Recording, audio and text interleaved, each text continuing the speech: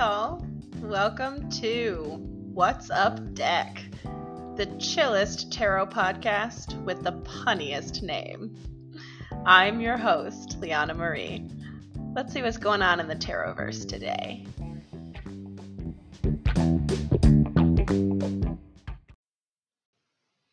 Well, hello there. Welcome to another episode of What's Up Deck.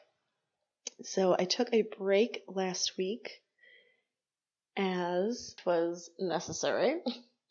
And today I'm excited to talk a little bit about part of what I've been up to and part of why I listened to myself when I knew that break was necessary. And that is the topic of today's little episode, talking about my experiments in lunar living.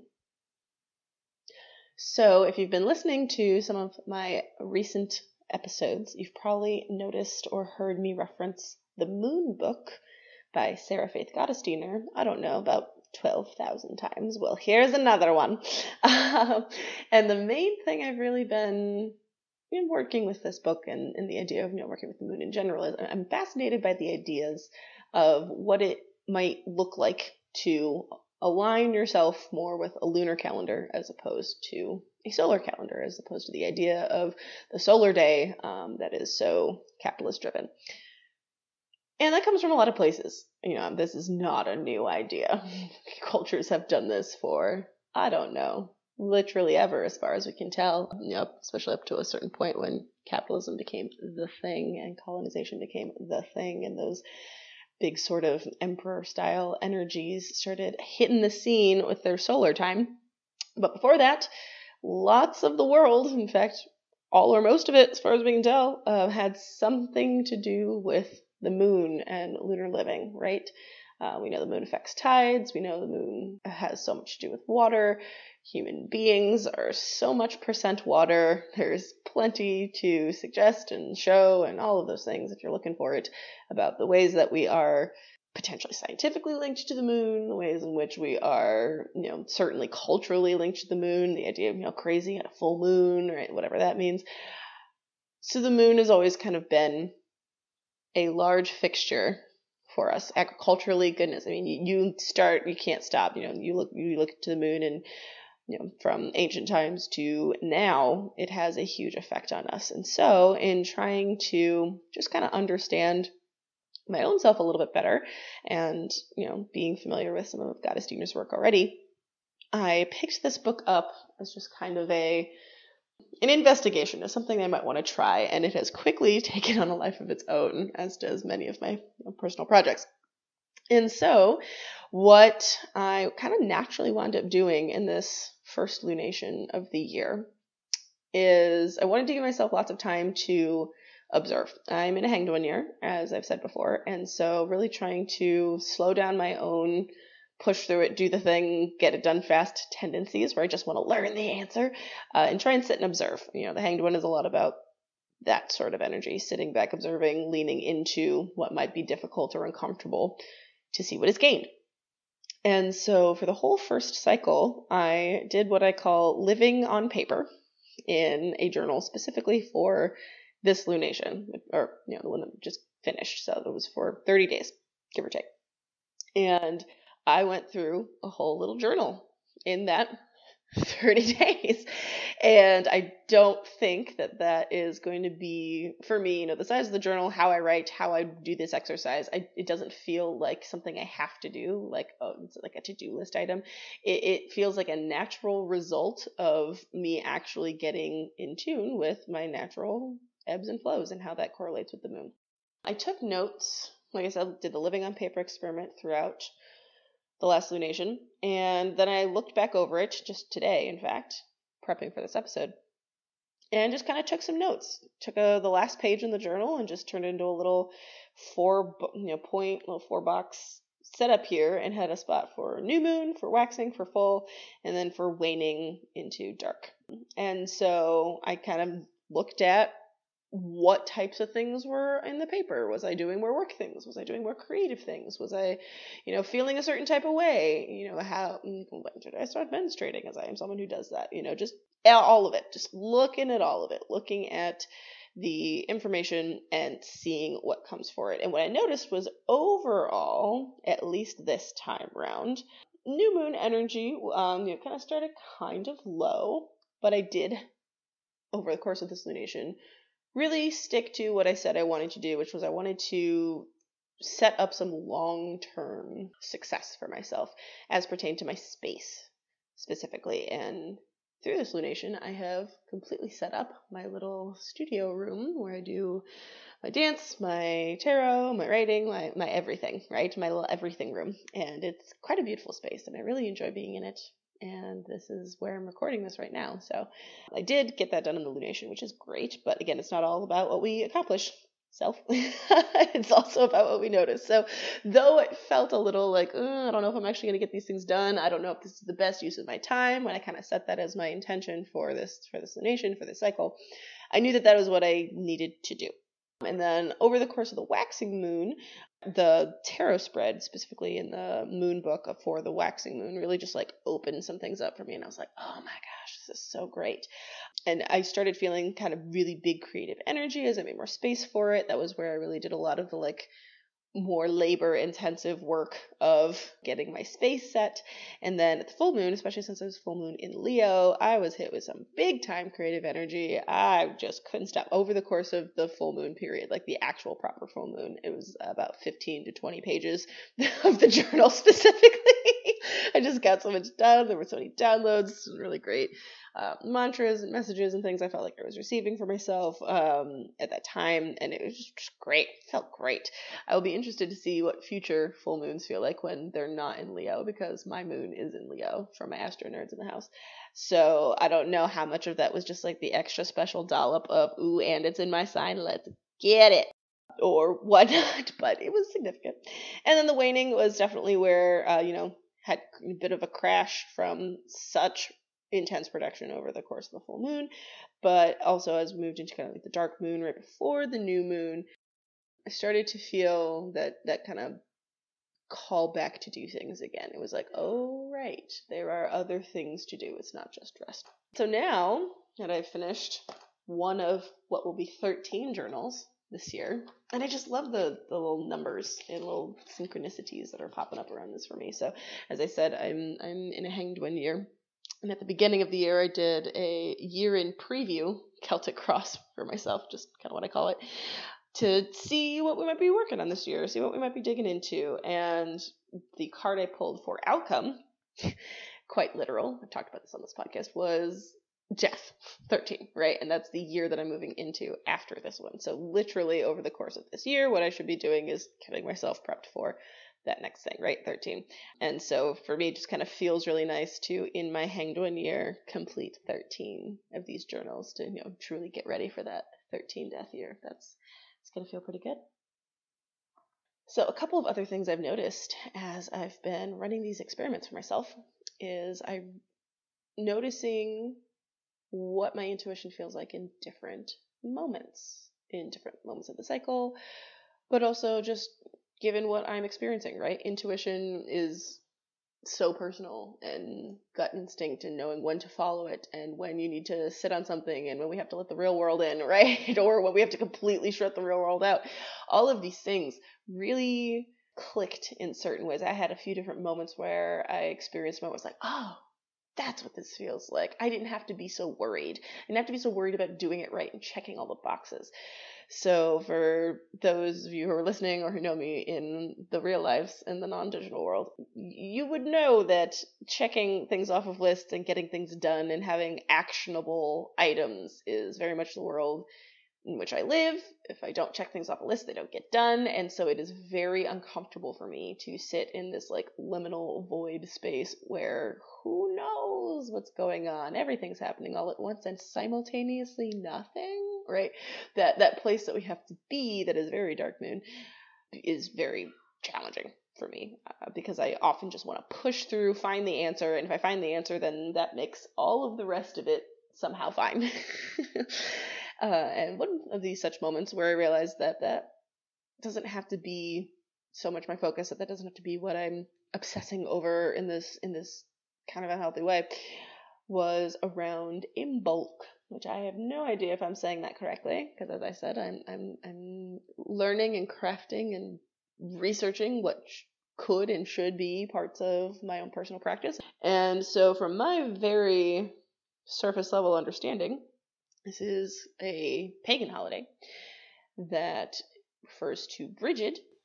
Brigid is the Celtic, I'm reading here from my little research here, she is a pagan goddess and was woven into the Christian church because she was so well loved as Saint Bridget.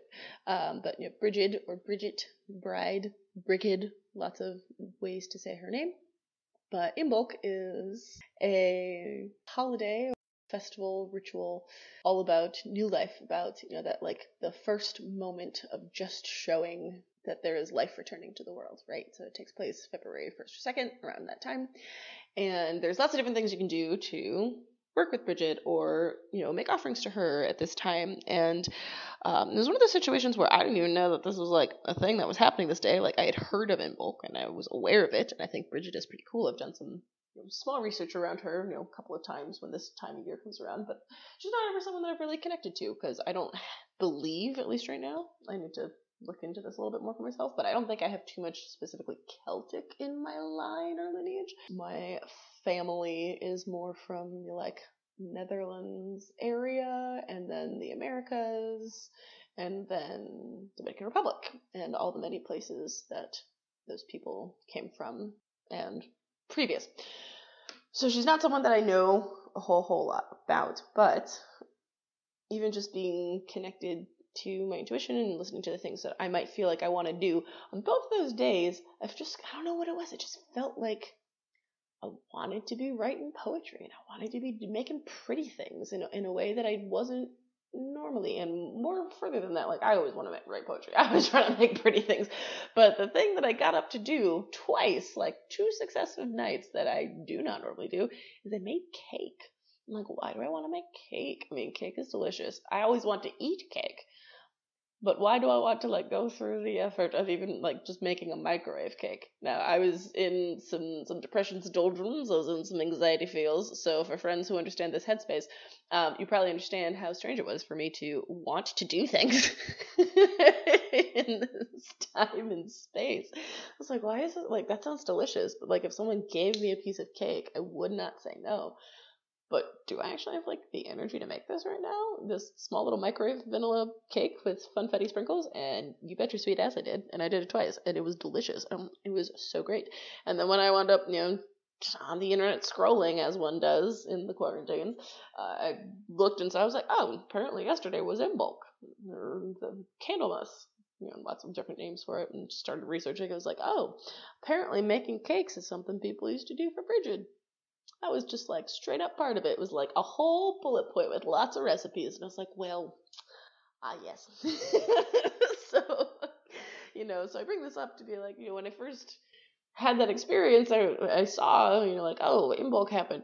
In my head, it was oh no, you missed something. You did the wrong thing. How dare you, beginning witchy friend, miss this thing that was, potentially so important. And you get caught up in the shoulds and the have-tos and the is this and all of that.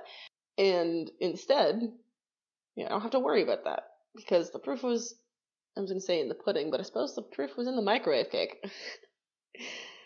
Sometimes you can just listen and tune in and you'll find yourself in the appropriate alignments of where you need to be or where you could be without even needing to.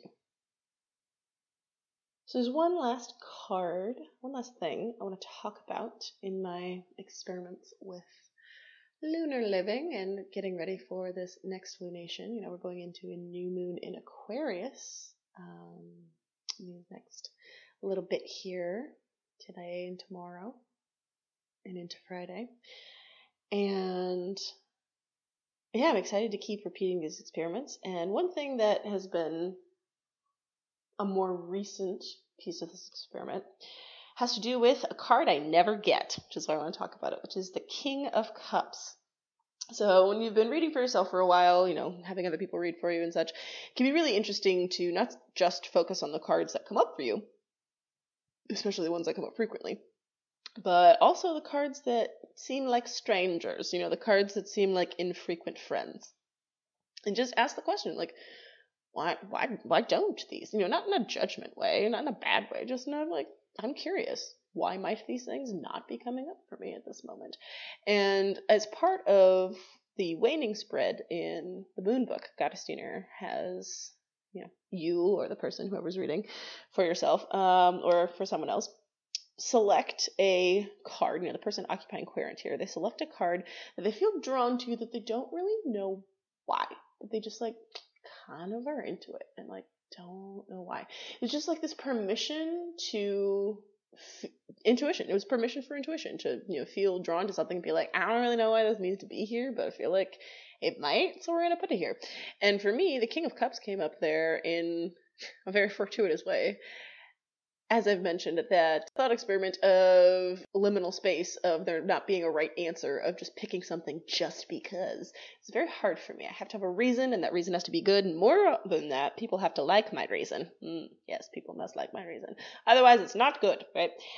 So I was having one of those days where I was reading for myself, and I was just like getting caught up in doing it right. Once you develop your own habits and ways of doing things, sometimes that can become a double-edged sword. You wind up getting in your own head, and you can't step away and do what you need to do and access that headspace, even with all the ritual that you plan to get yourself into that headspace, right? It can become that self-fulfilling prophecy. So I was having one of those days, and I was like, I'm just going to do it for myself anyways. It's a new spread. We'll just use it as information. I'll do it again at the next lunation. If it's not perfect, it's fine. And if I don't feel like I get a whole lot of information from it, it's okay. You're allowed to like not get something mystical, magical, and huge from every single tarot spread you ever do. Like, that's literally fine. Sometimes you're learning. And as part of that, when I got to that card that you were supposed to like select for that reason, I thought that you were already at the part where you were like shuffling and drawing, and I was like, I did it wrong. Because I pulled the card and I pulled the King of Cups. But then I looked at it, I was like, okay, but I never get this card. I never get this card, and here it is just like showing up in this way. You know what? I'm gonna keep it.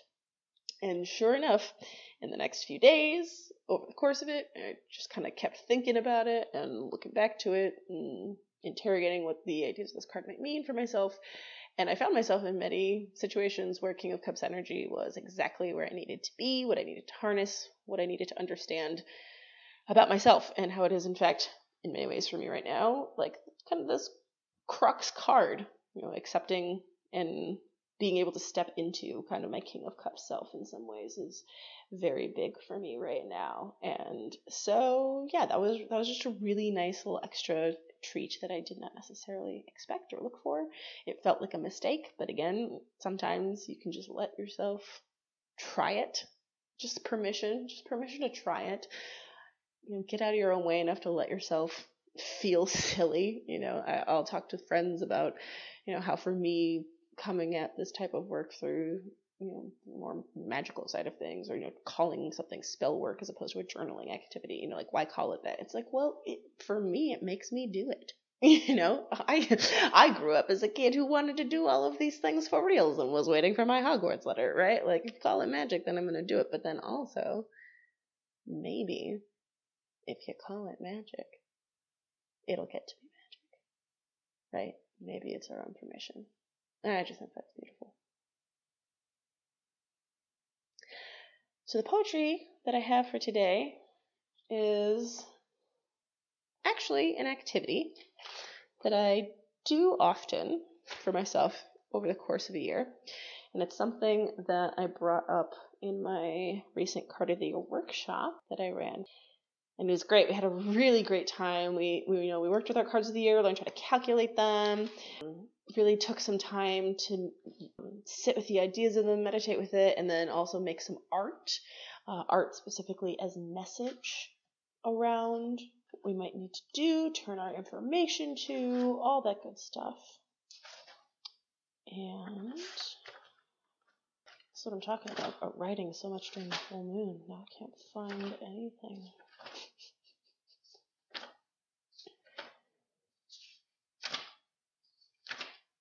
Here we go. Hang on.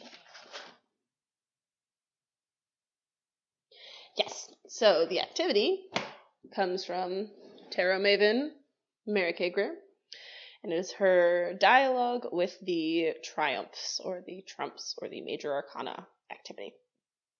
And so I do this with my card of the year often. I recommend doing it honestly as often as you can, at least once per lunation would be a good way to kind of check in on this, I think. And it really is a conversation activity. One of the great things about card of the year, in my opinion, is that it gives you time to really work with these archetypes over a long period of time. Really give yourself the opportunity to, it's a phrase I really enjoy, to carve like water, right? To really just like make and learn and understand in a slow way that pulls and brings it with you as you can, right? Not this like cram study way where you gotta learn everything right away. Just let yourself understand over time, a relational way. It's building a genuine relationship with this archetype in this card. And so what you do is you kind of put yourself in this headspace of the card, and then you have a conversation with yourself. You can write with different pens. You can write it like a script. So you, as yourself, ask the card questions, and then the card responds. And it can, really treat it like you're getting to know a person. Hey, card. So you're like, oh, hey, fool. That's a cool little knapsack you've got on your little magic wand. What's going on there? Like you can just ask the question, like, hey, fool, who are you? Hey, fool, what do you got to say? I also encourage people to start with the smaller questions for like a first date. You don't always just start with, so can I kiss you, right? You gotta ease up on that. You gotta feel it out. You gotta see what it's like. And getting to know these cards, over the course of a full year, you've got plenty of time to do that. You don't always have to make the first move so intense and be like, dear card, tell me everything right now, because it might, and you might not be ready for it. Or it may be like, you're not ready for it. Let's stay in this other place, right? So letting yourself have a longer conversation with the cards can be great. And so this is from some excerpts from some dialogue that I had with my card of the year, the Hanged One. Dear Hanged One, so I feel as though we are now comfortable acquaintances, and I would like to continue to be friends, to lean into your bit back strength for greater ease, for greater purpose. To be my friend is to let me be as I am, to challenge me, to show right from wrong, to prepare for the felling axe and the share of the scythe. So how does one prepare for death then, Hanged One? Honesty, lived experience, pain, sweat, tears, radical honesty, accountability, leaning into what is uncomfortable yet attainable. Being present in pain gives us deeper knowledge of needs. So Hanged One, what do you need? I need sustenance. I need care during and after the stretch. I need to be in space, blissed out on the pain of it. There is intentional cringe. Point me where I must be to grow. Hanged One, what is above you? Greater judgment. And yet I am the tree, connected branch and root. We all stem from each other. Be the fruit on the branch, the budding sap. Be what and where you are, great oak and weeping willow leaves. Sit in nature, reflect and work with walnut tree. Embrace the root tangle of biodiversity. See what we can support in ourselves, in us, and for each other. Bear the fruit. You are the fruit. Thanks for joining me for another episode. If you have any tarot questions in the next couple episodes here, I'm going to be opening up the voice notes and the submissions via Anchor. And so if you are interested at all in submitting a question or suggesting a topic for something you'd like to learn or hear about, there will be information on how to do that coming at ya. Thanks so much for being here.